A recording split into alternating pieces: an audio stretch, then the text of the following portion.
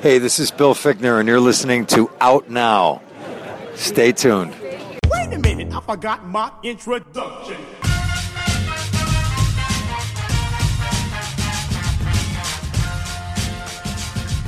We are now recording, and this is Out Now with Aaron and Abe. I am Aaron, and as always, this is Abe. Hello, hi, hello. Out Now is a film podcast where Abe and I discuss new movies weekly. We also like to have these special bonus episodes, whether it's one of our fun commentary tracks or some thoughts on the news of the day or something completely different. And this is another hodgepodge episode. Another week of studios being like, what if we didn't release anything major? And we're like, okay, we'll scramble and figure something out. And we did, because there's movies to talk about. There's always movies to talk about, and that's what we're gonna do. There you go. I mean, I call the studios personally, and I'm like, hey, are you guys being lazy or just giving us a break?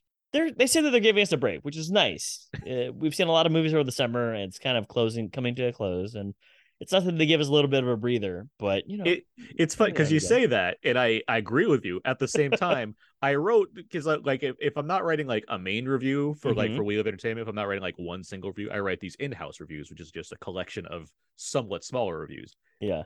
This week I wrote, usually it's like 6 different movies within that. This week I wrote 8. So I mean, it's not 8. It's not like there weren't movies.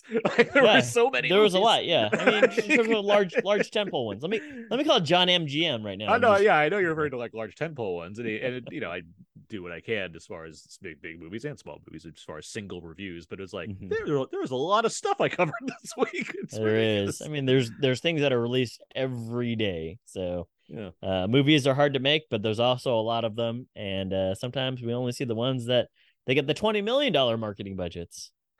Well, we're going to talk about ones that got probably even less than $20 million for marketing this week. But we have a number of things we want to talk about. But the kind of the emphasis will be placed upon both Emily the Criminal and Netflix's Day Shift. So we'll get to those soon enough. First, let's get to some show notes. First up, new commentary track. I am always excited about these commentary tracks, but this one's especially pretty cool because we talked about Kiss Me Deadly, a film noir from 1955. Myself, Scott Mendelson, Brandon Peters, and Yancey Burns were all on task to test our film noir and classic film knowledge. And we came up with what I think is a really packed track full of both fun and information and cool facts and other things of that nature. Packed track. You should trademark that. I try to, and let me tell you, John trademarked to no. It's in the works. I'm tossing I toss my stone onto the other side of the river. We'll see if it tosses back at me. That's a metaphor, right? Never heard that one. I'll get a trademark that one too. But no, we talked about Kiss Me Deadly. Really fun track, really informative. I like to think that we did Criterion proud when it comes to having film scholars on their discs to talk about movies at length. So I can hear them clapping right now. They're in the next room. Yeah, it's a golf clap. No, it's a loud applause. Oh, good. Okay, I like that kind. They were proud. They're waiting for somebody to pick it up in the Criterion closet. Good. Someone always gets locked in there by accident. The first person I thought if they got locked in was like Paul Dano. Yeah, no shit. I was also thinking Paul Dano.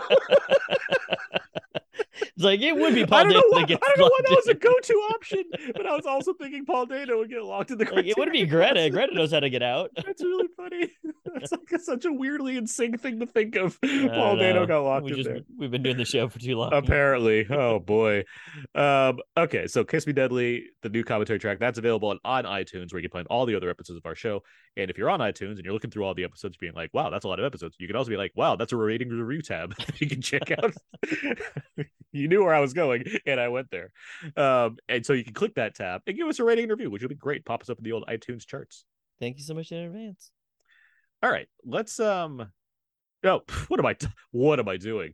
Before we move on, we still have the other major show note of the week. It's of course the summer movie gamble update. Oh, can't forget that one. Of course not. Abe and I, along with many other frequent guests of the show, are locked in on an intense battle over who is going to have properly, most closely predicted the top 10 highest grossing films of the summer at the domestic box office. I feel like it's August. I got to get more intense every week we do this now. Uh-huh. So Casey Strap Kasem in. countdown 10 to 1. We're gonna get some updates. This is turning into a 90s trailer. I can see all the explosions on the screen already with in a block world letters. where Brad Pitt and Arnold Schwarzenegger used to rule strong, only one man remains, but 10 other podcasters. More than that. Arnold has a movie coming out. Does he? Zeus. That's not a movie. He did it for a commercial. Okay, so let's see. Last week, Bullet Train was at the top of the box office. This week, nothing else opened, so of course, Bullet Train is still at the top of the box office. It made another 13 million. It's at 54 right now. I'm very curious how much it can make within the time it has before the end of our summer gamble, because it's gonna be a close race to see who gets that number 10, number 9, number 8 slot. I'm guessing. So let's see. DC Super Pets made another 7 million, so let's say it made 58 so far. Top Gun Maverick back in theater, back in more screens. It hasn't left theaters, but now it's back in IMAX and select screens. It got like another couple hundred screens again, because why not? And it has $673 million. Nice. Like that's so much money. I know, in a relatively shortish time span too. That's more than Titanic. Well, yeah. It's so high. I gave my money to U.S. Marshals instead during that year. That was the one movie during the early part of '98. You're like U.S. Marshals. Like U.S. Marshals, we need to see what happens to Sam Gerard and his team. Yes, yeah. One of them doesn't make it out. Spoiler alert. Yeah. Does Joe Pants still have hair in that movie? No, but he's wearing his cap, I think. Yeah, he's wearing the cap for sure. Maybe he does have hair then underneath the cap. He has decidedly a lot in The Fugitive. I think decidedly. Yes, like his agent was like, "Hey, we're not gonna go unless he gets a full wig." For Joe Pants, he has a lot of hair in that movie. Yeah, I mean, Joe Pants has always had. I mean, he has good wigs in later movies, so I wouldn't be surprised. For sure, like it comes and goes, but like mainly because I've just been like Fugitive keeps coming up on like random like on I think it's like IFC or Sundance. It's like just like happens to be on TV while I'm having dinner sometimes. So I've seen like various bits of that movie over and over again at this point. But it's just fun seeing Joe Pants walking around with hair. There you go. Thor: Love and Thunder made another 5 million. That's at 325 total. Minions is made another 4 million, and it's at 343. Looks like Minions is probably going to keep its hold over Thor. Okay. Nope made 5 million. It's at 107. So across 100. Okay. Yeah, pretty good. Pretty good. These are all just domestic, obviously. Where the Crawdad Sings, still making money. It's at 72. I mean, more than I thought, which is good. It has 72, and I think where's the black? The black phone's it's not even on the list anymore, but it's plus worldwide. It's at over 150. Okay. Worldwide, it's over, which is great for general for the movie, but it's at 87. So as far as these two movies, which were both dark horse picks for most of us, Black Phone has a pretty good chance of being like number 10 or probably number 10, like depending on how much money something else makes. So we'll see what happens with that. Elvis is at 141 total. Not that it's going to make the top 10, but Bodies made 3 million this weekend, which I think is like that's almost more than all of Marcel the Shell in its first week. But one of them has rewatch power. As far as which A24 movie Abe could have picked, it's a dark horse for a reason. And let's see. Well, we'll get to some of these in my quickies, but Fall barely hit number 10 with 2 million this week. Movie that I didn't know was even coming out until like 3 weeks ago when I saw the first trailer. Oh, you've been missing out on the fall trailers. I know. What am I doing with my life? And not for nothing, but Lal Singh Chadha, this is the Indian remake of Forrest Gump, hit number 12 this week and made $1.4 million. I've heard good things. I've even heard some people say that it might be better than Forrest Gump. There's a lot of people that don't like Forrest Gump. So yeah, I can imagine that's probably the sentiment for those people. Just in terms of it's a well done remake, and it might even exceed some portions. So. And E.T.'s back in IMAX for a couple Never heard of it. Made $1 million, and it it's at 436 domestic at its total lifetime right now. There you go. Adjusted for inflation, it's fucking insane. It's probably like 700 million or something like that. This is probably why we've never seen E.T. act again.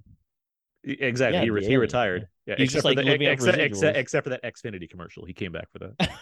You do one every now and again to make sure people know who you are. He has kids. You got to send out the comments. He's got kids. He's oh, okay, all right, yeah, Sorry, makes sense. it's a plant. It has kids. Oh, Let me be sure here. yeah, you got to pay the Um, bill somehow. yeah. By the way, for anyone that's going to see ET, if you're seeing it, you've probably already seen it before. Maybe strap in the old Out Now commentary track for ET while you're watching it. Just saying that out loud. Yeah, you can do that. We'll tell you when to press play, Yeah, we do. or you can actually listen beforehand, figure out where would press play. While you're waiting for the movie to start. Yeah, you listen exactly. to the show. It's more exciting than than the movie pre-show with Menounos, right? Just listen to Marina Menounos. just listen to our podcast and she tells you how to play games. Pause it right at the start, and then you'll be ready to go. Exactly. Okay, that's enough of this. That's our Summer Gamble recap. Thank you for the update. Yeah. Let's move on now. Let's get some Out Now quickies. Trademark. Each with quickies. Trademark. Abe, you were curiously absent last week, unfortunately. So curiously absent. I was helping my mom move out of town. Yes, out of town meaning like I was out of town helping my mom move. I was supposed to read that multiple ways. Exactly. It's like, oh no, we're not in trouble. She's on the run. Yeah. From Mom from Train Part 2. So we saw there was a couple movies to talk about last week. Were you able to catch up with both of those? I did. Yeah, I caught up with both of them. You guys talked about Bullet Train first. Yes. Bullet Train. I enjoyed it for the romp that it was, and it's directed by David Leitch, who has done a lot of action movies because he was a stunt choreographer turned director, and I think that he was Brad Pitt's. He was his double. Stunt double. So it's cool that you're able to get these guys in your movie. The movie itself is, like what I said, a fun romp, but I don't think it at times it felt as though it was like one or two paces off from being a really slick movie, if that makes any sense. Because it has like a lot of style points and has like a lot of panache. But I think like if it really wanted to accomplish that, I think it is a little bit slow. Not in a bad way, it's its own thing, but it certainly borrows from some ideas that we've seen before, and I think we've seen a lot of like sort of some action stuff with it too.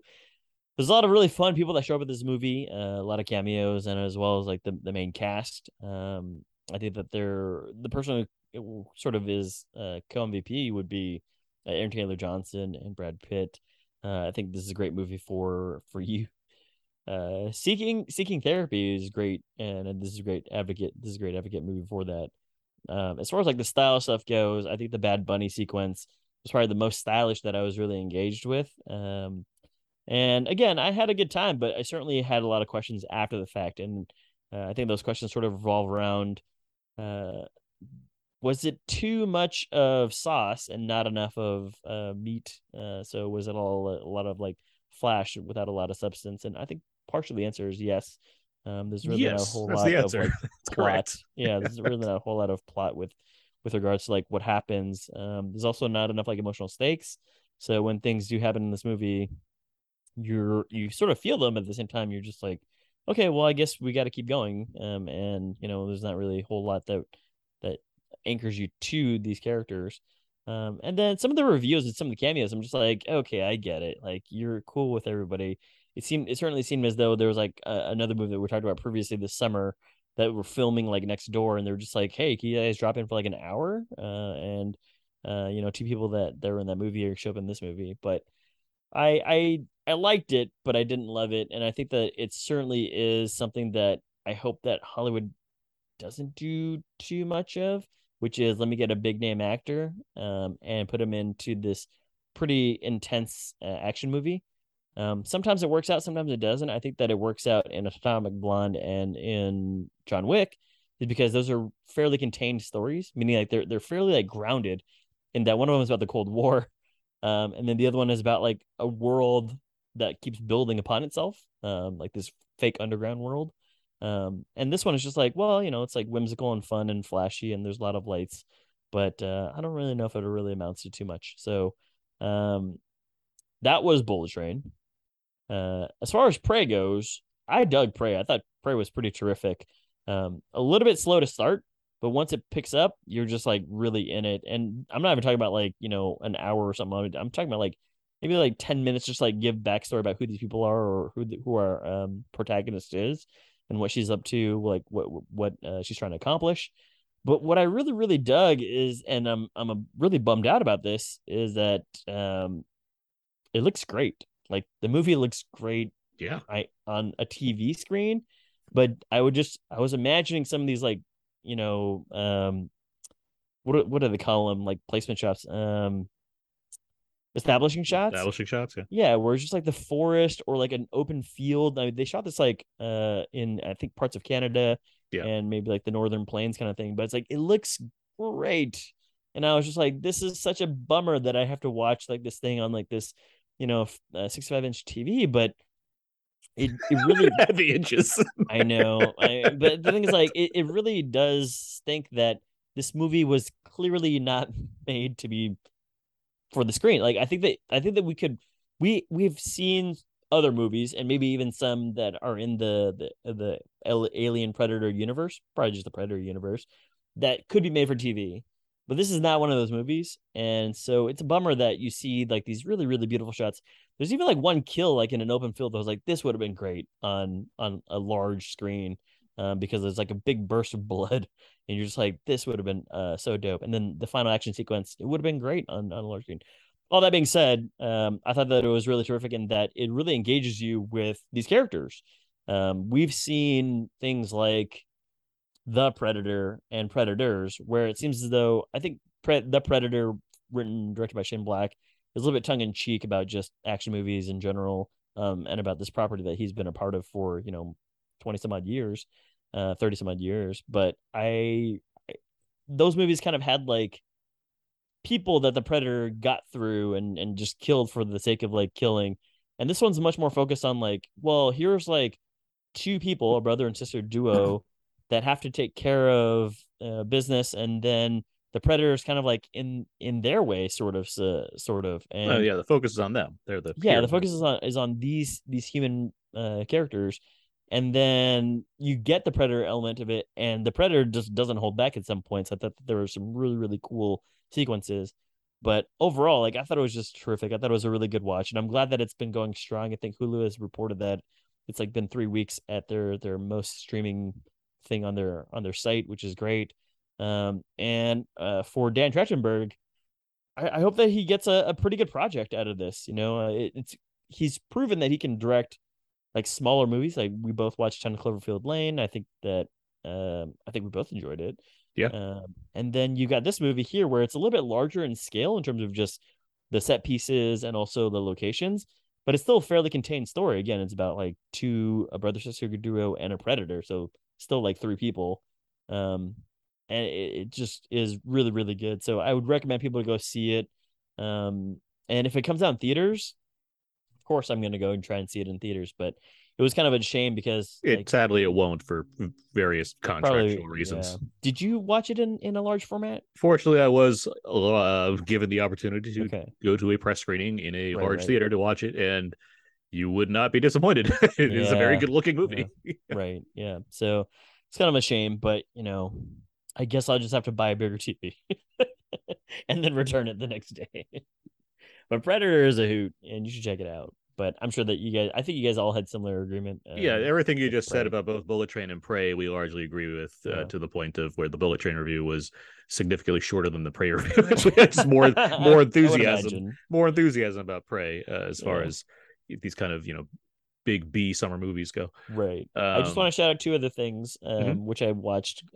So HBO Max, I was flipping through, and Wong Kar Wai's Chungking Express is still there. But related to that, I guess, was Police Story. So I watched Police Story with Jackie Chan. The first one. Yeah. I just want to everybody's seen this movie. It's great. Jackie Chan. I would argue not enough people have seen this movie. People should see it. It's great. But Jackie Chan is like a master stunt performer, including a lot of set pieces that he designs and then executes himself. There is a scene early-ish on in this movie where there's like a gunfight. The gunfight's not really anything to write home about, but there's a part at the gunfight where the bad guys are trying to escape. They can't go up the mountain. They can't go down the mountain. So he's like, just go through the city, like this little town on this hillside. And I was watching this and I was like, oh my gosh, they had to build like a fake shantytown on like a mountainside and then drive like six cars. Like there's only three cars, but they probably have like, six cars that just like blow up at the bottom. Yeah. And then like three stunt cars that actually like make it through. It's like, this is insane. And like that's this just level of scale. and that's just a piece of like a 30-minute action sequence that opens the Yeah. movie. I mean, and that shantytown sequence, I mean, Michael Bay directly takes that from Bad Boys 2. I mean, it's like it's a very influential movie, the first Police Story. Right. Yeah. So I was just like, man, they just really don't they probably don't really do stunts like this as much anymore. Probably for like time and money and It everything depends else, on the but movie. Like, I mean, the Fast Sure. movies do practical stuff a lot and everything. But Yeah. I know what you're saying. Like, yeah, as far as Also, this kind of speaking of practical, scrappy stuff, yeah. Prey, very practical, looks great. But yeah, no, it looks scrappy, it looks great. It's like a scale that you wouldn't think of, probably like back then, like in the 80s, but it's really, really. And then he goes right onto like another stunt, which is like the bus sequence, this whole bus right? thing, which is Right, amazing, with the umbrella, and yeah. it's just this is like who thinks of this stuff and who can execute this, and it's actually very apropos for what we're going to talk about later with Day Shift and just the theme of action choreographers making movies. But It's yeah, pretty. Police Story. Yeah, Check Police it out. Story rocks. Like it's in the top. Like it's got to be top 3 of Jackie Chan's like Top movies. 3 But 10 for you. it's so because it's that and like Drunken Legend of Master Drunken 2, Master? Drunken Master Yeah. 2. Okay. I mean, yeah, those two, like right, but like, Yeah. but that first one is so crazy, and it's coming after like Jackie Chan has done all these other. He did all the ones with like Sammo Hung and the third Right. guy, his because there's 3 of them. Yeah, I so never, at this point, he probably is already directing his own stuff already. Oh too. yes, but I was like, those 3 were working together. Jackie Chan goes to America for a Mhm. little bit, doesn't do well there, doesn't like it, comes Right. back and just wants to make like his own movies, and he names them generic on purpose so people don't know what they're about, so they can't copy them ahead of time. So he just calls it Police Story, and makes this balls to the wall crazy action movie. Right. And then like Police Story 2 is solid. It's not as good as this one, but it has a crazy fireworks factory ending that's spectacular. Okay. Then 3 is Super Cop, which rules. Yeah. Super Cop. Everybody's seen that VHS cover. And then 4 is First Strike, which is just called Jackie Chan's First Strike in America. Mhm. But that also is that's where it like becomes like a Bond movie and it leans into comedy, and it's just still fun. I mean, he's underwater with sharks in that movie. I mean, it's crazy. Call Mark Hoffermeyer. Oh, he's well aware of First Strike. But no, I'm glad you enjoyed Police Day. Yeah, check out 2 and Super Cop. I'll have to check out the I guess the series. The series, yeah. Yeah. But like most people will probably see like First Strike and probably Super Cop to some degree, but like 2 is Police Story 1 and 2. Those are just and he sings the theme song. I mean, he's got all that. And you're Jackie Chan is a huge star in Hong Kong, Yeah. dude. Yeah, he's and you got Maggie Chung just thanklessly as his wife in the roles. I mean, there you go. So yeah, Police Story, HBO Max. Check it out. I've seen a few things. Mm-hmm. First up is the other new release of the week, Fall.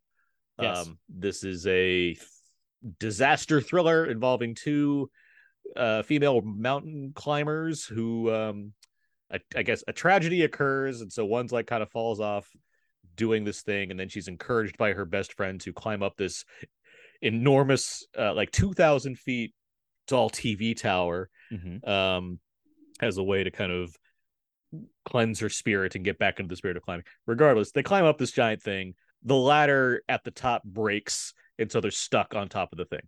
Oh no. The chunk of this movie that's all about that, which is obviously the majority of the movie, is really solid. Like it's pretty tense. There's a lot of good vertigo-inducing shots to kind of emphasize the stakes of the situation. It's effective. I'm less into the beginning of this movie, which has some questionable acting choices and some visual effects that I was very not into and was wondering, is this going to be the rest of the movie? And thankfully it wasn't. And then the ending's just kind of rushed. But like the thing you came to see delivers. So in that regard, Fall works. It's not one that I race out to see in the theater, but it's certainly, I watch it on a TV. So, I mean, it does the job for the thing that it's trying to do. Yeah. It has a couple tropes in there that are becoming more and more of a thing in movies involving two people in peril that you will very easily be able to recognize. But I'm gonna ask you after the show. regardless, it's solid for the thing that it's trying to do it the most. So it has that going for it. Okay. Another film I saw that came out this week is called Mac and Rita. This is with Diane Keaton, and it's a body switch comedy. Now, Diane generally, Keaton. you get body switch comedies is usually like, kid turns to an adult or vice versa, right? Mm-hmm. This one, you have a 30-year-old woman who has a spirit of an old soul, and during some kind of broken suntan bed incident, she turns into Diane Keaton. Now time travel body. no, just she becomes Diane Keaton. She's still like in her same time. So she's still like just she's an older Diane Keaton, just in modern time. Got it. Okay. With like people she knows or whatnot, and obviously she has to convince one of them that she's who she is. Yeah. The conceit of this is clever as far as, well, I haven't seen that version of Body Switch before, and an adult woman turns into an older woman. That's fine. And Diane Keaton, she's a legendary actress, and she's done her share of comedies and whatnot. Yeah. But the movie just has nothing going for it. Like, I'd like to think that like the fans of like Book Club and other like recent Diane Keaton movies that just want to see her like be zany in a movie, they'll probably get something out of this. I was trying my hardest to just find this agreeable, but it's just like skit after skit of this is what happens when an older person does this thing. And it was just really tiresome. Is it thankfully short? Like an hour and 30, hour and 40? Yes, it's 90 minutes. So okay. Well, I guess that's good. I mean, Diane Keaton, she plays Kay Corleone. I'm sure she's just like, I just need to do comedies from now on. So that's the reason why. She's like, it's just too intense doing drama. I mean, she was doing that in like Woody Allen movies at the same time. I know, she's doing like Annie Hall and all those New York movies.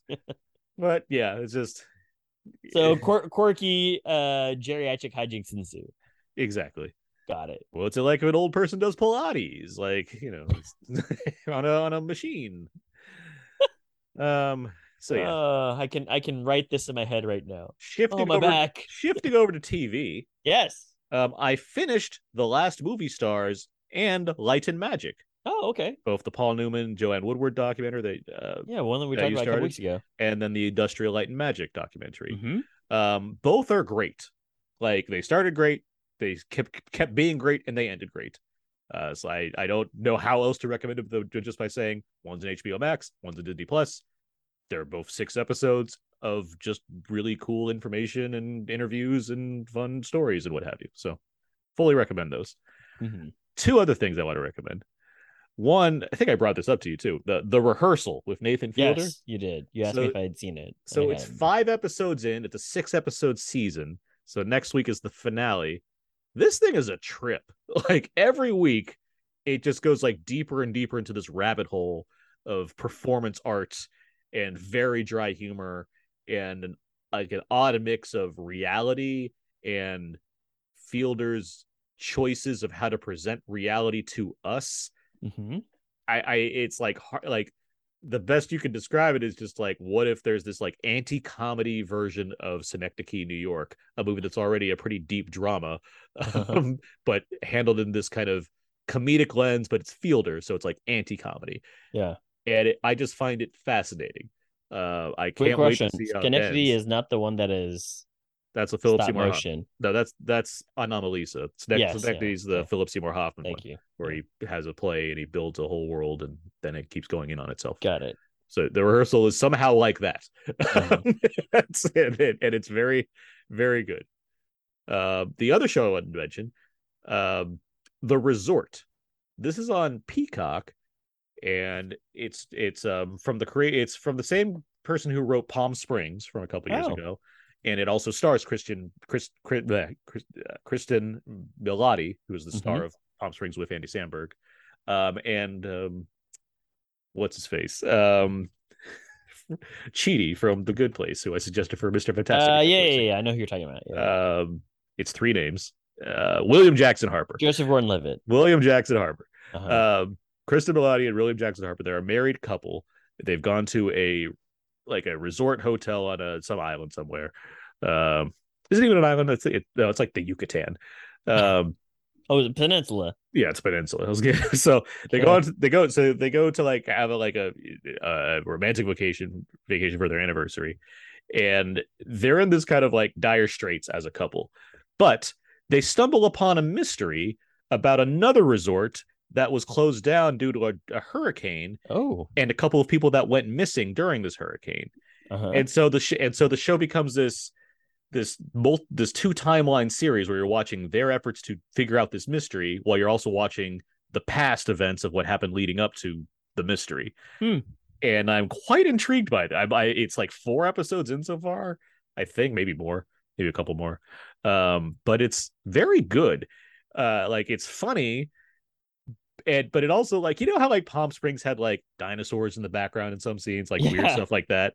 This show is kind of doing that too, where it has this kind of, it's not fully pronounced, at least yet. It's probably, I feel like it's going deeper into that, but like you can tell, like, in addition to the fairly straightforward but intriguing plot line that has going, there's some visual touches taking place and some ideas involving like fate and destiny that it wants to tap into as well, that I find quite interesting, and it's a very enjoyable show that I'm watching so far. So okay, I wanted to shout that out because it's on Peacock, a network that I think has a number of like original content and original series that are quite good, but gets no credit because it's on a streaming service that for whatever reason is deemed not popular, despite being. That's probably a good thing, if it got too popular, they might HBO Max it. I suppose, but it's like Peacock is free and it has tons of TV. It's like, I don't know what the point of making fun of it is. Like, if I can make, it's just I don't there. make fun of it. You can watch Girls Five Eva on there. Exactly, and I'm glad you don't make fun of it because it's like I don't get the notion of like making fun of streaming services where it's like, what are networks supposed to do? Not adapt to the day? Like, so I'm gonna come up with my own streaming platform. It's gonna be called like Abe TV. Out Now Plus. What are you talking about? Do we have an Out Now regular? Yeah, it's this podcast. Oh. Out Now Plus, where we hire actors to make shows weekly. They play us playing other people in TV shows. Oh wow, this is very. I got meta. this all mapped out in a chart behind me. It's very very elaborate. Hopefully, not a lot of red string on that. One last thing I'll point out that I watched. Yes. I watched the film Heat from director Michael Mann. Never heard of it. It's still excellent. It came out with a new 4K this week. It looks and sounds spectacular and very loud because it's a loud movie. I bought the 4K because I also bought the new novel Heat 2 that arrived. That's also by Michael Mann, which is set both in 1988 and now in 2022. Supposedly Michael Mann keeps saying, I'm going to make the movie, so I'm excited to read this book, and I'll be excited to see what he does with this movie. Original source material that he can adapt for the screen. I'm most curious about like what this is going to like. Isn't I haven't like pre.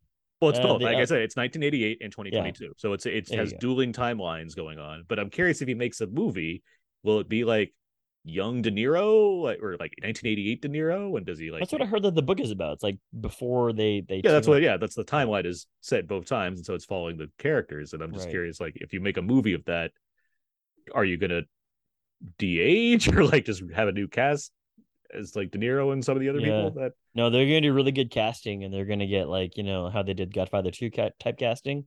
They're gonna do that for De Niro. I'd welcome this, honestly. I think that I don't know why it should seem novel to do the thing that we did before technology, but yes, I think that would be a great idea. Find somebody that looks like the other the real actor. Get Dave Franco to do his De Niro impression. Who I was thinking? I was like, we should get what's his face, the guy that I hate from Brooklyn. Although he's good in Brooklyn, but he's Emery Cohen. Yeah, get that guy to do it. That's just getting a Brooklyn guy. Like, he looks nothing like De Niro. No, I know. He just like plays a guy from New York. That's like you asking. That's like The Rock playing Danny DeVito. He doesn't play Danny DeVito in Jumanji Next Level. He just plays New Yorker, like, because he can't do impressions because he's The Rock. Like, that's right. Yeah, he's got like the New York accent. Like, Kevin Hart did a good Danny Glover. The Rock just like, I'll just talk New York, right? Like. I'm telling you, when we get Out Now Plus, we're gonna get The Rock on a TV show, and he's gonna show his range again. That'd be great. Yeah. By the way, I watched Heat. Like I said, that Yes. movie is 2 hours and 50 minutes. It's a long movie. And it is a long movie. And you know what? I watched it all in one go. How long did it take you to watch movies that are significantly shorter than the I still haven't seen Cold War, and I think I still have to finish like which ones did Legacy you Got Married. I was about to say, which ones have you finished yet? that's what I'm curious. I'm just saying that sometimes, you got to go do the dishes, and you're just like, well, That's when you watch the movie while you're I'll doing put the this dishes.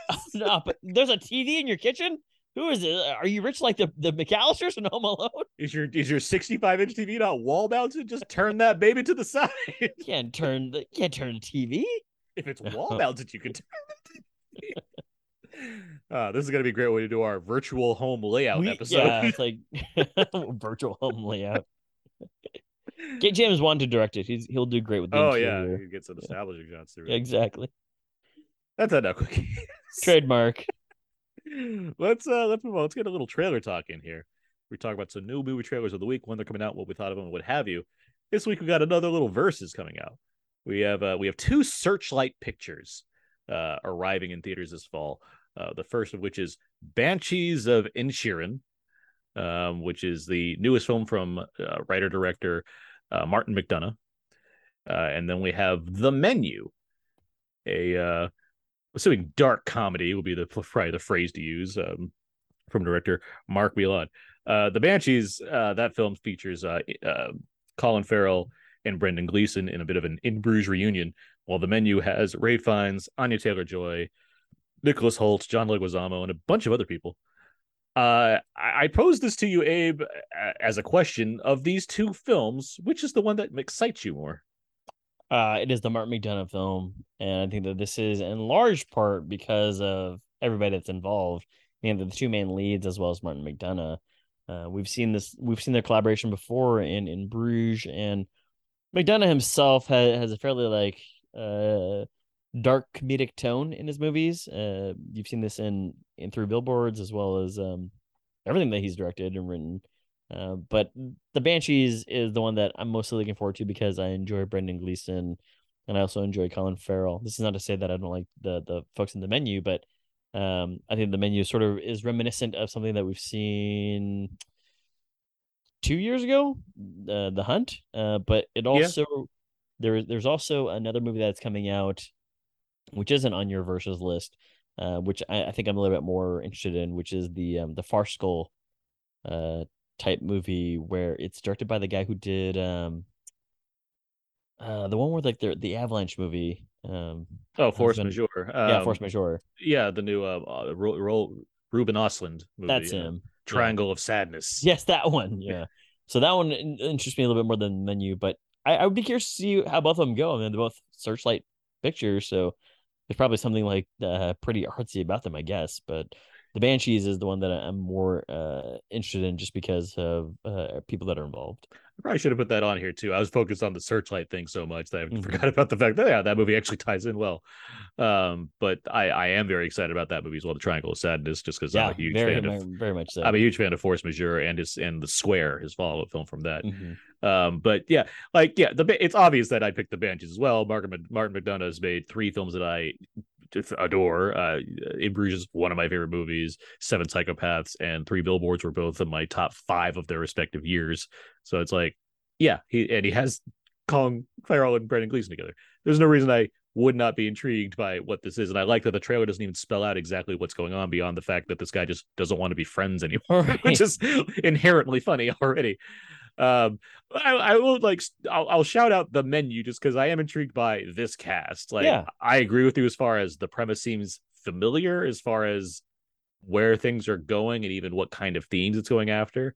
At the same time, it's neat to see Ralph Fiennes in this kind of role for a small black comedy. It's some kind of dominating chef. I'm curious where this goes, and it just looks fun. Regardless of how good it is, or if it measures up to something like a McDonagh film that could potentially be an Oscar contender just by the fact that it's from McDonagh. This looks like a fun time to see this assemblage of people coming for The Menu, right? The Menu, coming together for some kind of food mystery that turns into a most dangerous game. Like, who knows? Who knows? All I'm saying is, like, if you watch the trailer for The Menu, the guy who just starts running right away has the right idea. Which is like, you got 45 seconds head start, and the guy just like takes off. It's like, he's on it. He knows what he's doing, but he's probably gonna die first. Yeah, most likely. Yeah. By the way, I stopped watching the trailer about 2 minutes in because I'm like, oh, now they're just giving away like whatever shots. Yeah. So, I guess you didn't see that part. I like that. No, I saw that part. Of okay. that's basically where I stopped. It's like, okay, so I didn't miss much. I got the idea of what we're doing here, so I need to not watch anymore. Okay, well, the Banshees of Inisherin arrives in theaters October 21st. I believe it premieres at Venice in September. And then The Menu is hitting in November 18th, and that premieres at TIFF in September. So there will certainly be word out on both of these films in due time. Okay, well, let's move on now. Let's get to our main reviews. The first review we have here is for Emily the Criminal. Hi, I paid $400 and it was never applied to my balance. Sorry, how much interest is being added a month? How are you? I need a real job, just to like pay my loans. Emily, yo, let me hook you up. Get your driver license. In the next hour, you will make 200 cash, but you will have to do something illegal. You won't be in danger, but you will be breaking the law. Yo, you gonna pay for that? Sorry? I said, are you gonna pay for that? My God. Sorry, man. Tomorrow, you have the option to do another job, okay? What do I have to do?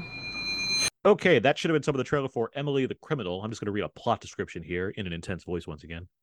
Saddled with student debt and unable to find work, a college graduate becomes involved in a credit card scam, acting as a dummy shopper and buying increasingly risky products with stolen credit cards. Okay. Sums it up. I was like, my only note. You're not the one that wrote it. Like, my only note. We should change it risque. I'm turning to like Lorne Michaels. My only note. So Abe, this movie debuted at the Sundance Film Festival, garnered a little bit of praise, was picked up by Roadside Attractions, Vertical Entertainment, and along with the help of Audrey Plaza's production company, Evil Hag Productions. I knew that was hers. It got itself a theatrical release, and here we are with the film. What did you think of Emily the Criminal? I think that it's just another strong performance movie, but the movie itself is just okay. I think that there's some elements in it that aren't really touched upon too much in a way that allows you to really feel the immense amount of seriousness in the situation, and or like the immense amount of just I guess darkness that it could go into. So it's a good performance by Aubrey Plaza for sure. I think that she is bringing something that you probably haven't really seen a whole lot of. I mean, we've seen her for a long time on the screen, whether it's like Scott Pilgrim versus the World or even Parks and Rec, where she's playing like the aloof character, kind of doing her own thing in the background. I remember, was she in The Hours as well? Not The Hours. I don't know. She's another like she's been in independent movies and she's been doing a lot of good work, but I think this one really again showcases her ability to do dramatic work. So I found that her performance was good, but overall, when I'm watching this movie, I didn't really get a sense that I was in any sort of danger per se, or I didn't really get a sense that anybody was really in over their head to begin with, or the stakes just got too great that it became an all or nothing type situation. So yeah, I mean, I would say that if you want to go check it out, you should check it out for Aubrey Plaza's performance, not so much about the ideas behind it, because I don't know if there's really a whole lot that you could really extract from that part. But yeah, what about you? I mean, I disagree. I do think it goes after the gig economy in an effective way without overdoing it, without, circling a yellow highlighter and saying, this is a problem that people have today. I like that it has a small scale approach to a serious issue involving people that get into loans that they can't, loan debt that they can't handle, and the desperation that they have to face in order to get themselves out of these situations. It's obviously taken to a, it's handled in a form of a genre film here, as far as being this story of a person that has to, turn to certain means in order to make money. And then you get this extra layer because of Plaza's performance and because of her character, where the movie's called Emily the Criminal, and it's a matter of, has she always been the criminal, or does she become the criminal? And I like that it kind of plays with that. It gives you this way of looking at things from her perspective and trying to understand where she's coming from. You understand right away that she has a history, and then you're curious throughout the movie what that history is. Why does she have a criminal record? What is it? Along with, what's the thing that's pushing her here to do these crimes? Is it because of just the money, or does she actually enjoy doing the thing that she's getting involved in? I found it all pretty interesting, and because the movie's only 90 minutes, I didn't find myself grappling with not getting enough of anything, because I do think it's hitting the points it needs to, without kind of sledgehammering it over you as far as trying to find its point. I also appreciated the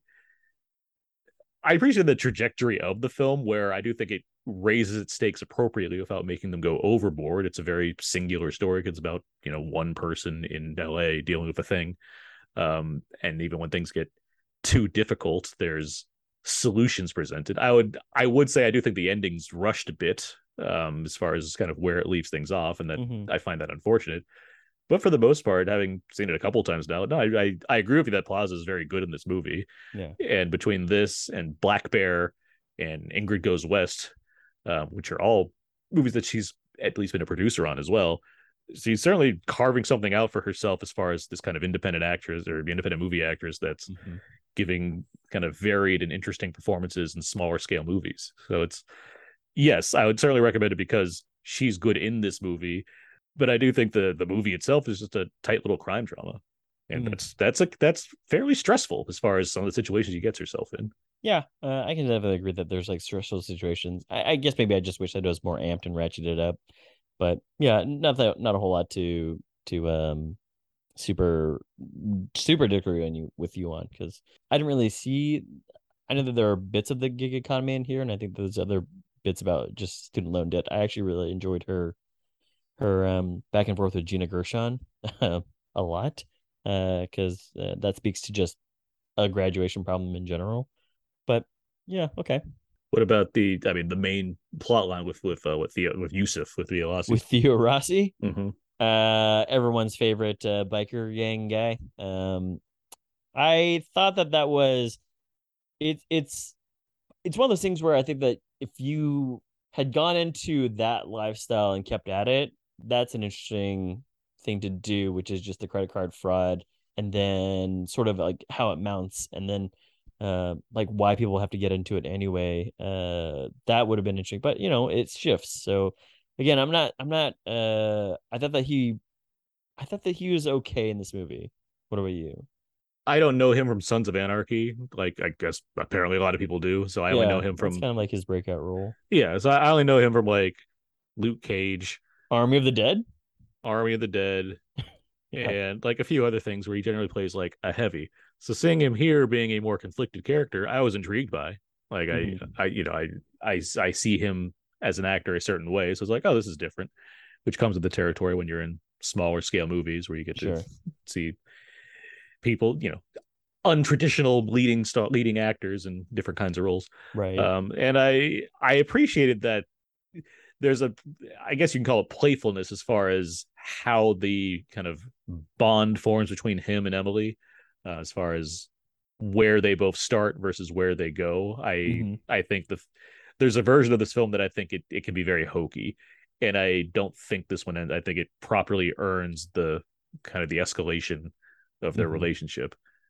So it's like that's something that I noted as far as No, I hear you. Yeah, and this is not to compare the two, but I'm trying to think of like something that is sort of similar and akin to how I was thinking that it could have gone. Again, very very off the beaten path, not even the same genre at all. But I'm thinking like something like La Femme Nikita, where it's just like every sequence just keeps ratcheting up. Like you get her early on, but then by the end of this movie, you're just there's like the part with Victor the cleaner, and just like you feel like everything's out of control, and they still got to do whatever they have to do. And I think that's sort of what I'm sort of speak to. It doesn't have to be the same scale, but I felt as though I was never just really gripped by anything in particular that made me feel as though they were ever really in any sort of danger. But I mean, I would argue. I mean, and I know we can't keep using La Femme Nikita, but No. that is a movie that has life or death stakes based off the profession that she's in. Where what I think is interesting, and I'm not trying to directly connect them. It's just you mentioned, Sure.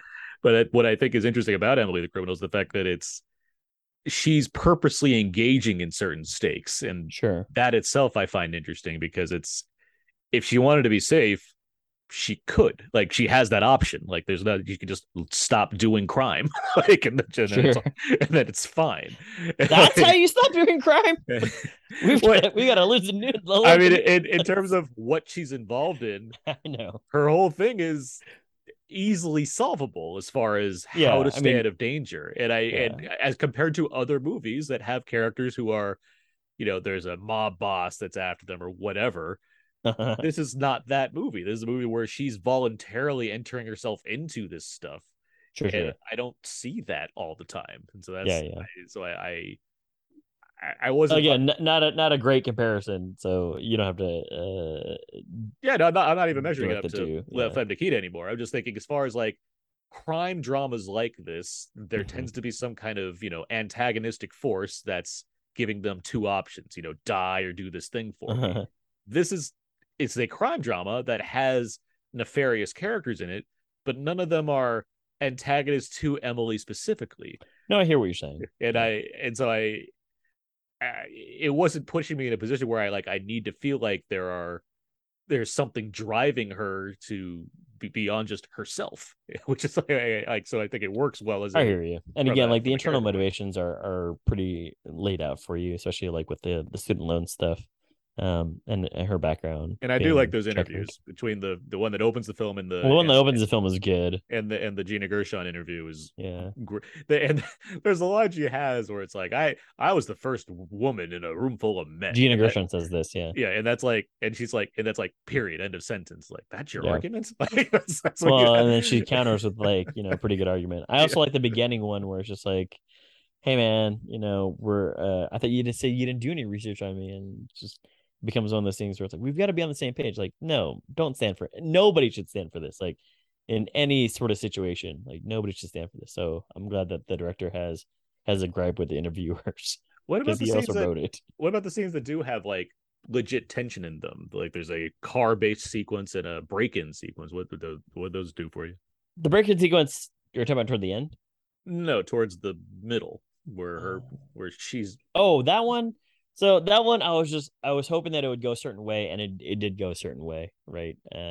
Because at one point I was just said to myself in the theater under my breath, I was like, "Revenga," and I literally said that, and then I was like, "Aubrey probably won't stand for this shit," but I was glad about that. And so, hey, there's rules to the game that she's been given too, and again, that's what comes into play. I like that this sort of movie, as small as it is, still has rules that have been established, right?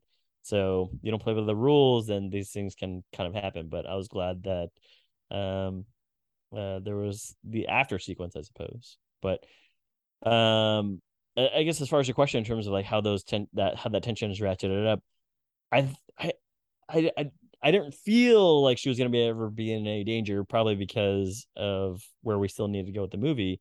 But I did like that the idea of, hey man, you expose yourself to this world, and the world comes after you kind of as well, right? So there's this two-way street situation.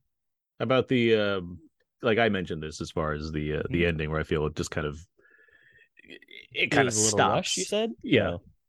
I felt that way too, but I think that there was I don't even know what this budget is, but I certainly was they did enough not for their high budget. Yeah. You know what I mean? It's clearly the producer's house. You know what I mean? It's just a house in the valley. It's not even a huge house, but I certainly be a huge house. I mean, it's a fairly large house, but it's not this isn't oil money we're talking about. I guess. No, I'm saying I wouldn't expect them to have a lavish mansion or something like this. The guy's running a credit card scam. They're not rich. Yeah. But I think that there was the build up to that is interesting, and then the way that her mindset is interesting. So the way that she's talking to Yusuf about how people walk over you and all this other stuff, which is actually really intense and really to some degree gratifying because she's had so much of it in her life. She's like, man, I'm fucking tired of this bullshit kind of stuff, which is good. And then it kind of just gets into wherever you need to get to. But I hear what you're saying, because I think that there's really just it semi wraps up fairly neatly in a way that you're just like, I guess, and then you're given it's not even an epilogue because it's still part of the movie, but you're given like what happens to characters afterward. Yeah, a wrap up. Yeah. Right. And you're just like, yeah, I guess that makes sense. But I'm also thinking to myself, I didn't know that that's where it was going to go, but where it ends up going, I wasn't surprised. But then the build up to that was fairly brief. So I guess I'm on the same page as you. Yeah, that's yeah. I mean, I do think it speaks to the message of the film as far as what it's commenting on. But yeah, it's because as the movie's 90 minutes, and this is the kind of movie where I feel like it actually earns more time. And I wonder if it was like an hour 45 and it had a little more breathing room, if some of these aspects would be made more effective both for you and for me. Because I think this movie's good, not being great. It sounds like you're like a little lesser on it, but I don't think you're down on it. No, I'm not down on it. I appreciate that there was effort put into this, and that what you're seeing on the screen is a reflection of like you're getting a lot from the actors themselves, as even if the plot really isn't there for me. So it's still a win in that scenario. Yeah. So like I said, I wonder if there probably is a version of this that's longer, just cut down for the sake of it is what just how the editing process works. But it feels like a movie that could have benefited from some breathing room as opposed to being kind of cut to the bone to be what it is. I think so, and I think that again, not to what's the director's name, the writer-director's name? John Patton Ford. Yeah, not to poo-poo John Patrick Ford. Just more of I people are okay with high amounts of tension. So I think this movie could have but I think this movie could have done better with things getting really off the rails in a way that feels unsolvable. And then you can still have the ending that you still have. But hey, man, like I didn't write this and I didn't direct this, so good on you for getting picked up at the awards. Well, Emily the Criminal is currently in theaters. When should people go and see this movie? I think that this is a good like an HBO movie. Like when it comes on premium VOD, you can check it out there, because again, good dramatic work from Aubrey Plaza throughout the entire movie. Like there's no one part where she just like slips up and does like a Parks and Rec, like look at the camera wink kind of thing. Like it's all just dramatic. Yeah, I basically agree. I think it's worthy. Yeah, I mean, seeing it on a very, very streaming services that it would premiere on, I think it's worthwhile for sure.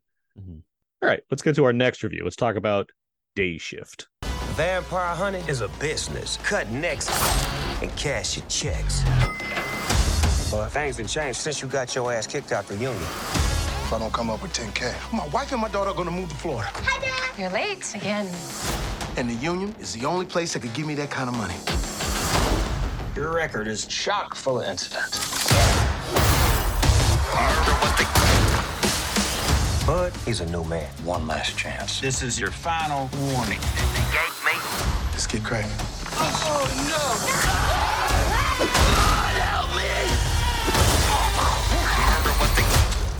Vampires just tried to kill me. Now I just pissed my favorite fucking Hey, everybody pisses themselves the first time. Really? Yeah. Did you? No, I didn't. But listen, you did. That should have been some of the trailer for Day Shift. In this film, Jamie Foxx stars as a hardworking blue-collar dad who just wants to provide a good life for his quick-witted daughter. But his mundane San Fernando Valley pool cleaning job is just a front for his real source of income, hunting and killing vampires as part of an international union of vampire hunters. Wow. International Unit of Vampire Hunters. Wow. I like the idea of someone reading that cold and being like, that's what this movie's about? He's not a pool cleaner at all? Imagine reading that to like your grandma and just be like, Grandma, I think this movie we should watch tonight. It's like, I don't know. So I'll go first this time. Yes, please. I like this movie. I think it's a lot of fun. I will not look over the fact that the plot is silly, because it is. especially when it's like when I say the plot, I mean like the actual plot of this movie. The general vibe of this movie, I think, really works. I think it works as a fun hangout movie. I think it's very watchable. I think the action is pretty great because you have a stuntman doing the action choreography. They just know how to shoot the action. And Jamie Foxx, once again, proving, I think he's just great in everything. Like, I think he has such a great handle on how to read material that's right for a scene. And regardless of the movie he's in, whether it's a B movie or an A movie, I think he gets what he needs to do in a scene. Regardless of the movie's even if the movie's bad, it's not because Jamie Foxx is bad. And that's a huge win for something like this. I also really like that, and we've talked about this in recent weeks as far as Netflix productions goes.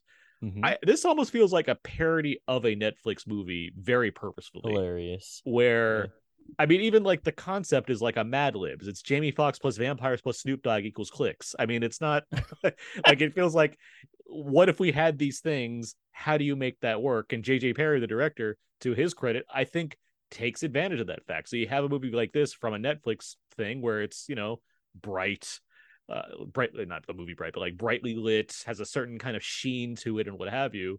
But because it has like this vampire underground society going on, you could use that to your advantage, where you like have this glossy, heightened version of what people think reality is, and then you get to like dirty, gory vampire fights.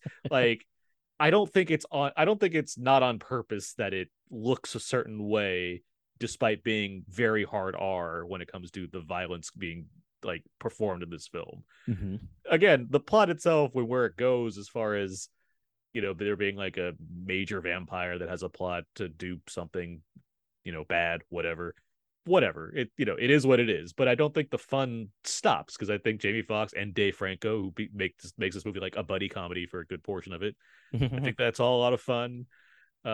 There's what's his name, Scott Adkins and Steve Howry have a scene in this Hollywood movie. stuntman Scott Adkins, an actor and a performer that I am not fond of in the way that many others are. Not because of his action, like his action's always great, but as far as him as a screen presence, like I can see why he's not in movie or mainstream movies. But here's the first time I was like, I really like Scott Adkins in this movie.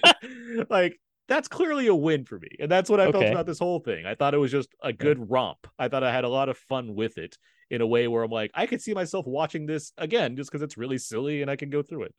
But where are you with Day Shift? Day Shift is not a good movie. And I'm not really sure why it was made. I mean, the plot is pretty contrived. And I think at the end of the day, what you get here is like what you said here, a very action heavy stuntman directed, so all the things look really great. Like all the action goes look really great. But it's just a movie that a guy was just like, I'm gonna just put my foot on the director pedal and direct this, and let's see what happens here. But it's very entertaining. So it is a movie that I thought borrows from a lot of things that we've seen before, like the buddy cop stuff. Sure, there's elements of Training Day in here. I think that there's other elements of like Fright Night and all this other jazz too. But I just, like at a certain point here in the movie, I was thinking to myself, oh, this certainly feels like a TV show. Like it could be a TV series, like limited run, or even just like, a 1 season, 2 season type TV series where a buddy cop people just go kill vampires. And it, to some degree, like it's written that way and it kind of like is sometimes shot that way. But hey, man, it is entertaining. I have to give it that. The opening sequence, like what you mentioned in the trailer, it's great. But that's probably because you have a stunt guy directing it and all of his stunt buddies are doing it, and all these contortionists show up too, because these vampires are able to walk in scary positions. But I certainly did not like it as much as you did as a movie. I think that you also recognize some of the shortcomings of it, but I think that you had a much better time with it than I did. It has clear shortcomings. It's just, and here's my issue with the idea of working as a series. If it's a series, and I'm not saying like you definitely need it to be this way, but I'm not saying that it needs to be that way either. But like, and the logic in general when that comes up, when a lot of people say like this could have been a series, my issue with like a movie like this, if it's a series, for one thing, you're not getting these people. You're not getting James Franco, Dave Franco, Jamie Foxx, Snoop Dogg. Like you're going to be lacking the element that I think makes this thing work to begin with. You're going to get the low rent version of these people. Yeah. So that's already gone. And it's also, 10-8 episodes where it's not going to be so frequent. You'll get like one action scene that'll be fine, and then you have like an hour around it that's a bunch of stuff you don't care about. Well, there's also the one episode where it goes back in time and they do the origins. So. Exactly. This is a movie that's all the stuff you want. Like, I don't know why I'd want this stretched out when I got 2 hours less. Yeah. That's all the cool stuff that I'd want to get from this specific premise. Sure. I like that it throws you right in. There isn't a whole period of time where you're just being like, when are we going to get to the thing? It throws you right into this thing. It doesn't let up. Like, even when there's not action, there's still just silliness involving like Peter Stormare and Jamie Foxx talking about vampire teeth. I mean, it's like, it's really, I don't think it lets up in the stuff it's doing. Like, the actual like villain of the story or whatnot. It's like, yeah, okay. Like, I don't think we're too far off in how much we like this movie. I'm just very enthusiastic about it because of the Netflix originals we've seen that are in this realm, as opposed to I do want to get to that too. As opposed to the Oscar realm. This is, to me, one of the better versions of this. Yeah, I would easily watch this again. Where The Gray Man, a movie that's constant action, it has very good actors in it. I feel like that feels like a chore just to try to press the play button on that again. This movie, I'm like, yeah, whatever. I can put this on. I wouldn't mind. Yeah, I also just want to clarify for the audience. When I'm saying that it feels like a TV show, what I mean by that is not so much that it's like 8 episodes long and it's dragged out. It's more like there's certain parts of this movie where you hear the music in it and you're like, this is TV music. Like it's pondering TV music or something, and the actors are doing something that is not really worthy of them being on the screen. So that's what I mean by that. It's not so much that the 8-10 episodes is way too long. You definitely would never get like this cast in it. I do want to mention as far as like the cast I would say, just to respond to that real quick, the fact that I would rather see this with its much lower budget, so it does what it can with what it has, over the $200 million Gray Man speaks a lot to the quality of something like this as far as what I'm getting out of it. Yeah, I do want to just circle back to that. I just wanted to touch on the cast real quick. Dave Franco, I thought, is really fun in this. He is. I think that like we've seen Dave Franco do this type of act before. I think that you've seen it in the 21 Jump Street, but he's kind of just playing more like the goofball part of that. This one, he's got to play like an office character as well as like the goof part. And when he's just there kind of goofing around, and I think it's really fun. I think it really worked well against Jamie Foxx, who has to, ostensibly like be the hero character and, the like the main knight, KNIGHT type character. Mm-hmm. And then you have all these other side characters, and that Dave Franco's doing a good job, because I'm not trying to like squash on like the Next Door Neighbor, but she's not like as charming as Dave Franco in her scenes.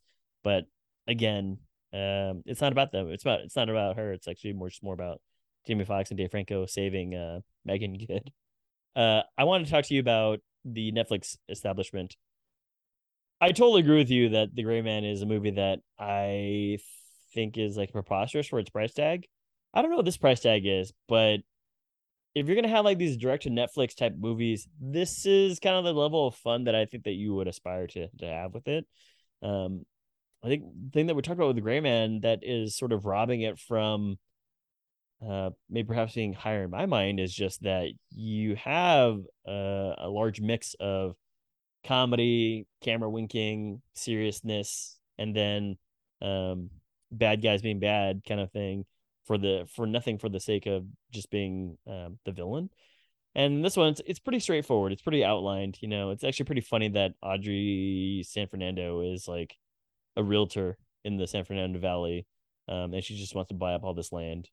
But I just think that it's like a fairly smart move for Netflix to just be like, if we want to have people come watch our streaming box, let's just get some big actors, make like a pretty decent action movie, and we're not trying to gun for anything other than that. Like, we just want people to like enjoy themselves on this platform. That's totally fine. But I agree with you that as far as like Netflix releases go, I'm glad that this one wasn't like ultra serious. And I'm glad I don't think that Jamie Foxx was like trying to gun for like an Oscar here, or of course not. anybody on this cast is trying Like to get for an his Oscar. character's name is Bud Jablonski. I know, what a great name. Well, it also tells me Jamie Foxx was not the person they wrote this movie for. Like, that's You're telling me that James Franco dropped out from a project? like Judd DeBlanc, like that feels like this either got like an upgrade or a downgrade as far as what they were intending to, like who they wanted to have star. And Jamie Foxx just comes in, it's like, I'll just do my thing, and it's fun. I mean, there's that's the sequence I'm referring to with Scott Adkins. It's like him and he has like a brother, and they invade this house with Jamie Foxx and Dave Franco. Yeah. And it's like one of the best action scenes I've seen in a while, as far as just like it's how an extended this stuff actually goes. it's like too. It's this really long sequence that's really well shot, really fun, and very funny. And it's just, and it involves like vampires and all their specific rules about vampires, which I just really appreciated. It's just what's also fun about, you brought up that part, and what's good about these action stunt guys doing movies is that they can work with their friends, and they can work with like people that they know that can actually do stunts. So what really works out in this movie, or at least in that sequence, is that it's actually shot during the daytime. So you can actually see everything. Like, it's not like we use like the shadows to like, have them move or no, it's actually just like guys in like, makeup and just having a blast getting thrown into like paper mache walls and tables. It has a lot of like creative ways to do these things by having like I assume contortionists as well as stunt people, like definitely contortionists acting as vampires. And because it's vampires, you have to have like areas that are low lit, yet the movie's set in the valley, so it's like a sun drenched area, and they I think find clever ways to keep it very visible throughout, and yes, have the camera in places that just make sense to communicate what's happening on screen, which is more than I could say about so many action movies. So it's like, give me this. That's actually a great point about like the action movies. Like, we talked about David Leitch a lot, and we're going to talk about him more. And we talked about who's the director on this again? This is J.J. Perry. J.J. Perry. It's like, hey, they have the visual eye for this stuff, and they definitely look a lot better than something like, I have to bring it up again, but The Gray Man, where you're just like, I didn't really enjoy some of those fight sequences because they're just poorly edited. They're set in a CG plane that's blowing up, and I have no idea what the hell's going on. Yeah, part of the time I'm like, that's not even Ryan Reynolds or Ryan Gosling, because that's just a CG Ryan Gosling fighting in space or in the sky. But yeah, when you have legibility like this, and another great example of like a large scale visibility thing is the Batman, where it's like, oh, he just shot this in master, and you can see everything that's going on. The choreography is like really well done. Well, if you mix in choreography that's really well done, as well as like some camera work where these guys have studied either Hong Kong action movies or other action movies that are really, really good that come from like where's the guy, like Thailand or Indonesia, then you're gonna get something like this. I mean, Scott Adkins has directed like his own action movies before too. Like, you probably haven't seen them because they're all like directed DVD kind of thing, but like these guys definitely have like an eye for what they want to capture. So I'm glad that they're able to do that, as well as like all of a sudden, like, the screenplay has like a joke about like 1,000 block sunscreen, which makes it more funny that it takes place in the valley. Yeah, I mean, I agree with you. Just like I'm happier being enthusiastic about this just because of what it's doing right. Yeah, like I am. Again, the things that it's not doing right, I think that you agree with as well. But again, I found it like very entertaining, even though it's like, what I would deem not a very good movie. I do want to. I just like there's no IP here. It's not attached to any other franchise or whatnot. And it's like, if we're the movies that we're not taking to task are ones that like, they have this level of comfort that goes with them. It's like, well, it's part of a thing, you just kind of let it roll by. It's like, well, but you're going to pick this movie apart for like basically the same reasons as far as just like bullshit plot stuff. And it's like, well, what's the thing you're getting more out of? It's like, I didn't walk in a day shift thinking, I hope the villain's, super memorable and has a crazy plot that I can't wait to see about vampires. Yeah. Based off what it was advertised to be, it's Jamie Foxx going to fight vampires in a movie directed by a stuntman. Yeah, and I got really, that. Yeah, I think that's really actually what helps it too, is that I wasn't getting press notes or reading press releases or reading interviews from the Russo brothers about like, well, this movie is about, just us wanting to have fun, take some breathing room before we go into our next project. It cost Netflix 200 million, but you're going to see it on the screen. It's like, no, we're not. Like, there weren't really, I guess that what I'm saying is like the expectations for this were not as great. And maybe it's to its benefit. You know what I mean? Like, I would agree. Yeah. I think the Netflix, I've always had like this weird gripe for Netflix just being like, why do you guys have so much money and yet you guys are producing like some fairly mediocre things? And this movie is like, again, like I think it fits in the wheelhouse of what, like, I don't think Netflix necessarily has an identity per se. Like they're not like trying to do all these prestige movies, or they're not just trying to do all these like action movies. They're not trying to do all these, like we'll buy the international market and just play it on Netflix. So I don't really know what they're with who they are, but this certainly feels like in line with like something that can get subscribers to come to their service and check it out. But their thing is they want content. I mean, and it comes from multiple directions. They can have, they can have these multi-$100 million action movies from certain stars and have certain directors and have big stars in them. They can have Jamie Foxx or Joseph Gordon-Levitt or whoever just jump into random action movies. Right. Or they can acquire a bunch of stuff, which they've also been doing. Yeah. Or and on occasion, very later part of the year, they can get marquee directors to make films. They can have a Da 5 Bloods or The Irishman or Roma. Like they can pull that in too, just because they have this this ridiculous pile of money and bankruptcy debt that I don't understand to pull these things off. Yeah, I mean, stop giving people $200 million to make an average movie. But I hear, like, I don't need Netflix to be like, we're a service that delivers this kind of thing, and that's the thing we do. Like, I'm not asking for that from them, but like, I would like to see, if we're spreading this kind of money around, I just want a consistent level of like entertainment value, not this mix of sometimes entertaining and sometimes god awful original films. Right.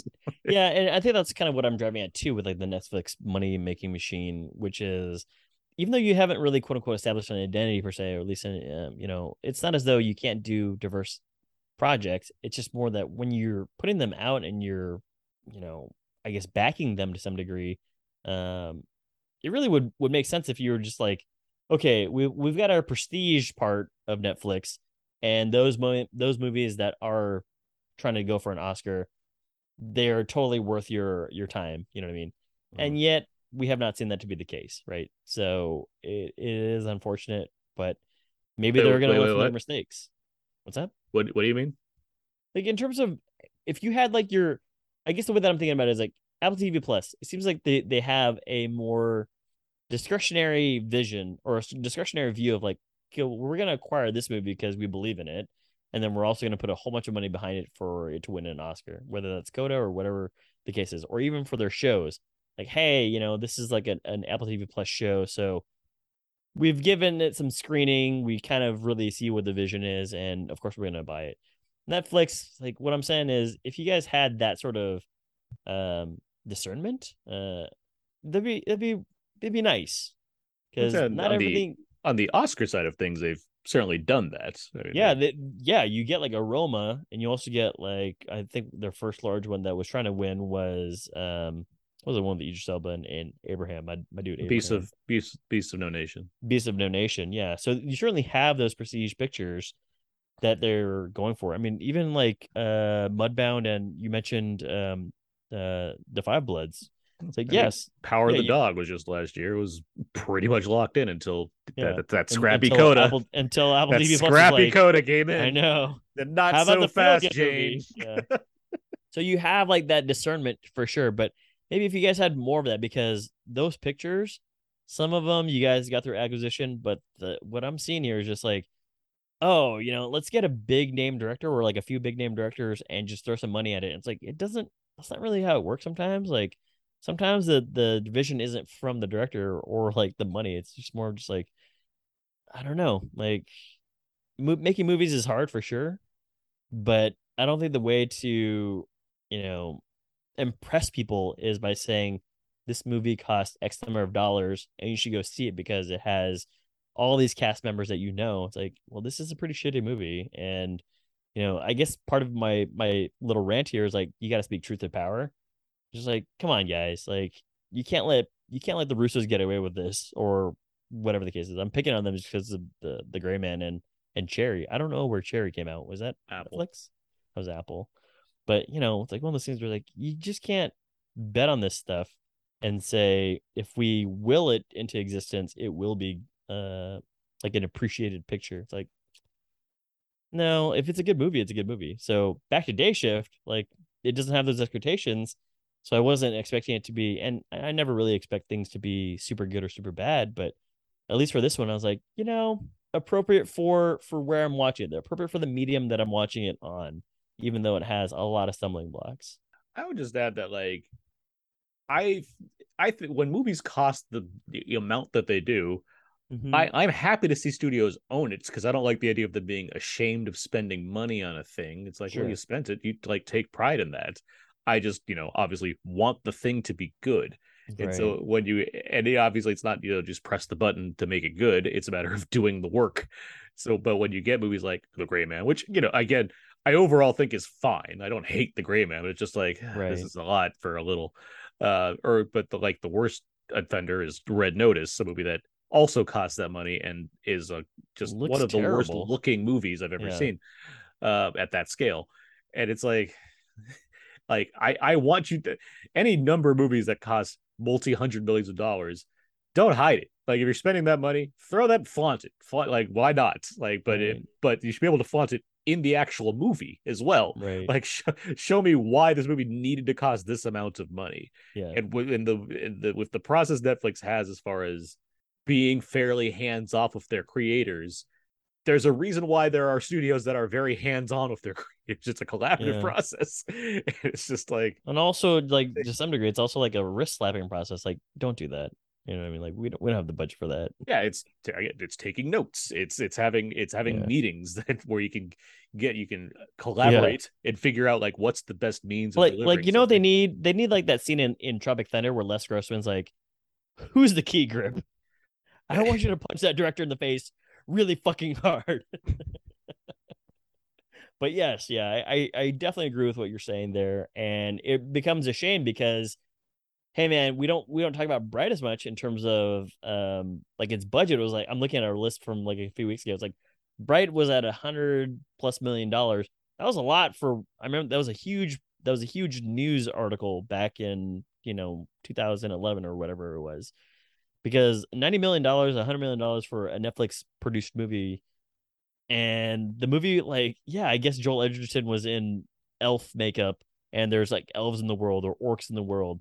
But the movie was pretty bad. And it's terrible. It's a terrible movie.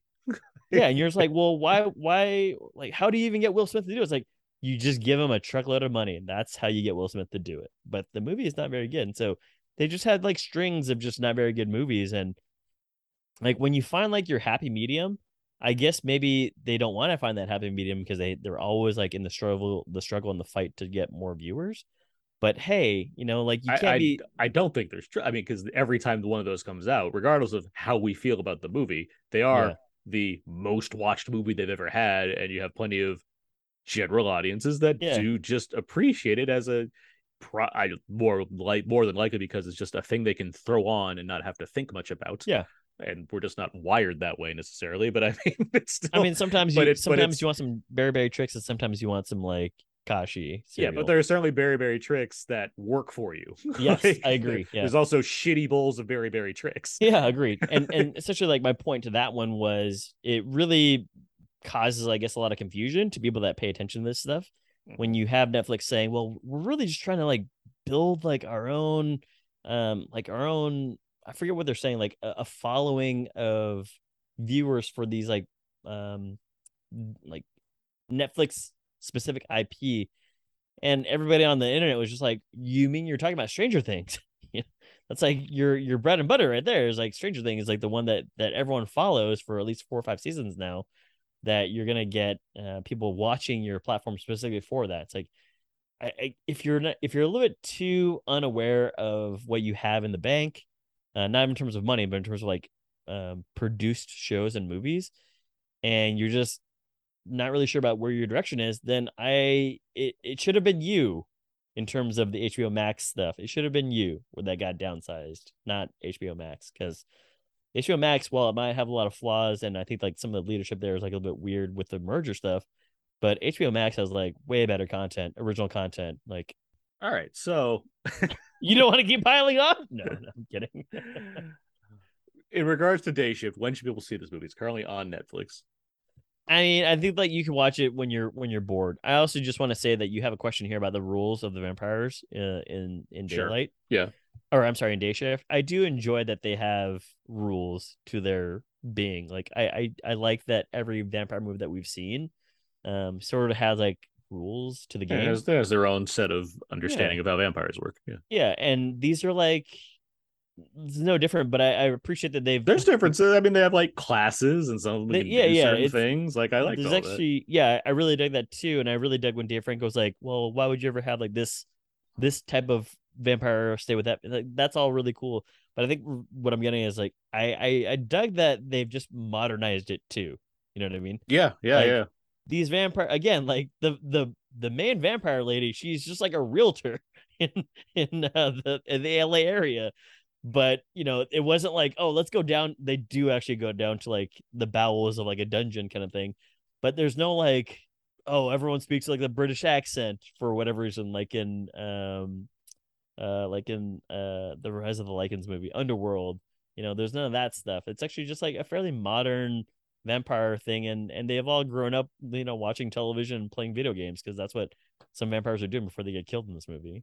Yeah, no, I always appreciate like like what they're doing with this thing this time around, like because there's no anyone that tells you. Sorry, before we get out of here, is there like one vampire movie that you're just like, I really like these rules? Not specifically because of the rules. Like Yeah. the thing I like or is like something that sticks out in your mind. I mean, the thing that's sticking out in my mind currently is Twilight, just because it's so radically different. And my not that I like it more, but like the point that I have is that there's no like firm understanding because these are fantasy creatures that don't exist. So it's like there's no one can tell somebody that that's not what a vampire is supposed to be. Yeah, because that it's a vampire. It's not real. Like if the very basics are pretty straightforward, and there's a lot of ways to play with that, and I just always appreciated it. There you go. Well, Aaron, where would you tell people to go and check out this movie? I mean, if you turn on Netflix and it says Day Shift, click play. That's what I would say. Like, I think it works. More immediate than I. Yeah, if you're going to Netflix and be like, I want to watch something fun, there it is. Yeah, that's what I would say. Yeah, I mean, you know, I would agree with you, unless like where the Crawdad Sing is on. You should watch that with a group of friends. Jesus. No, you can talk through it. It'd be great. Anyway. Okay, so we're not going to leave you with just our rants on Netflix. Come on. I cleverly seeded this in very early on in the episode, but guess what? E.T. has turned 40 years old this year and is back in IMAX theater. It is in IMAX theaters for the first time. Wow. So Abe and I figured, I think it's time to do another movie scene recreation. And this episode, it should be E.T. themed. There we go. So we have a number of scenes here. Abe, I want you to give this your all in the context of all? E.T. Okay. The context of E.T. and see if we can recreate these classic scenes from E.T. Steven Spielberg's E.T. the Extraterrestrial. The first scene we have here features 4 characters. Okay, all right. Why don't I do Michael and Gertie? Michael and Gertie, okay. And you do Elliot and Mary, the mother. Okay. All right. Well, I haven't seen E.T. in a while, so here we go. Okay. All right. Okay. Maybe it was an iguana. No, it was an iguana. Maybe I just messed that line up. Maybe you know how they say there are alligators in the sewers? Alligators in the sewers? All we're trying to say is maybe you just imagine it. It happened. I couldn't have imagined it. Maybe it was a pervert or a deformed kid or something. A deformed kid. Or maybe it was an elf or a leprechaun. It was nothing like that, penis bread. Elliot, sit down. Good. Very good. It's good direction, Spielberg. And scene. Oh, wow. Penis breath. Good one. All right. Here's the next scene. This is featuring Keys and Elliot. Mm-hmm. Everyone's favorite bad guy. How about Good guy?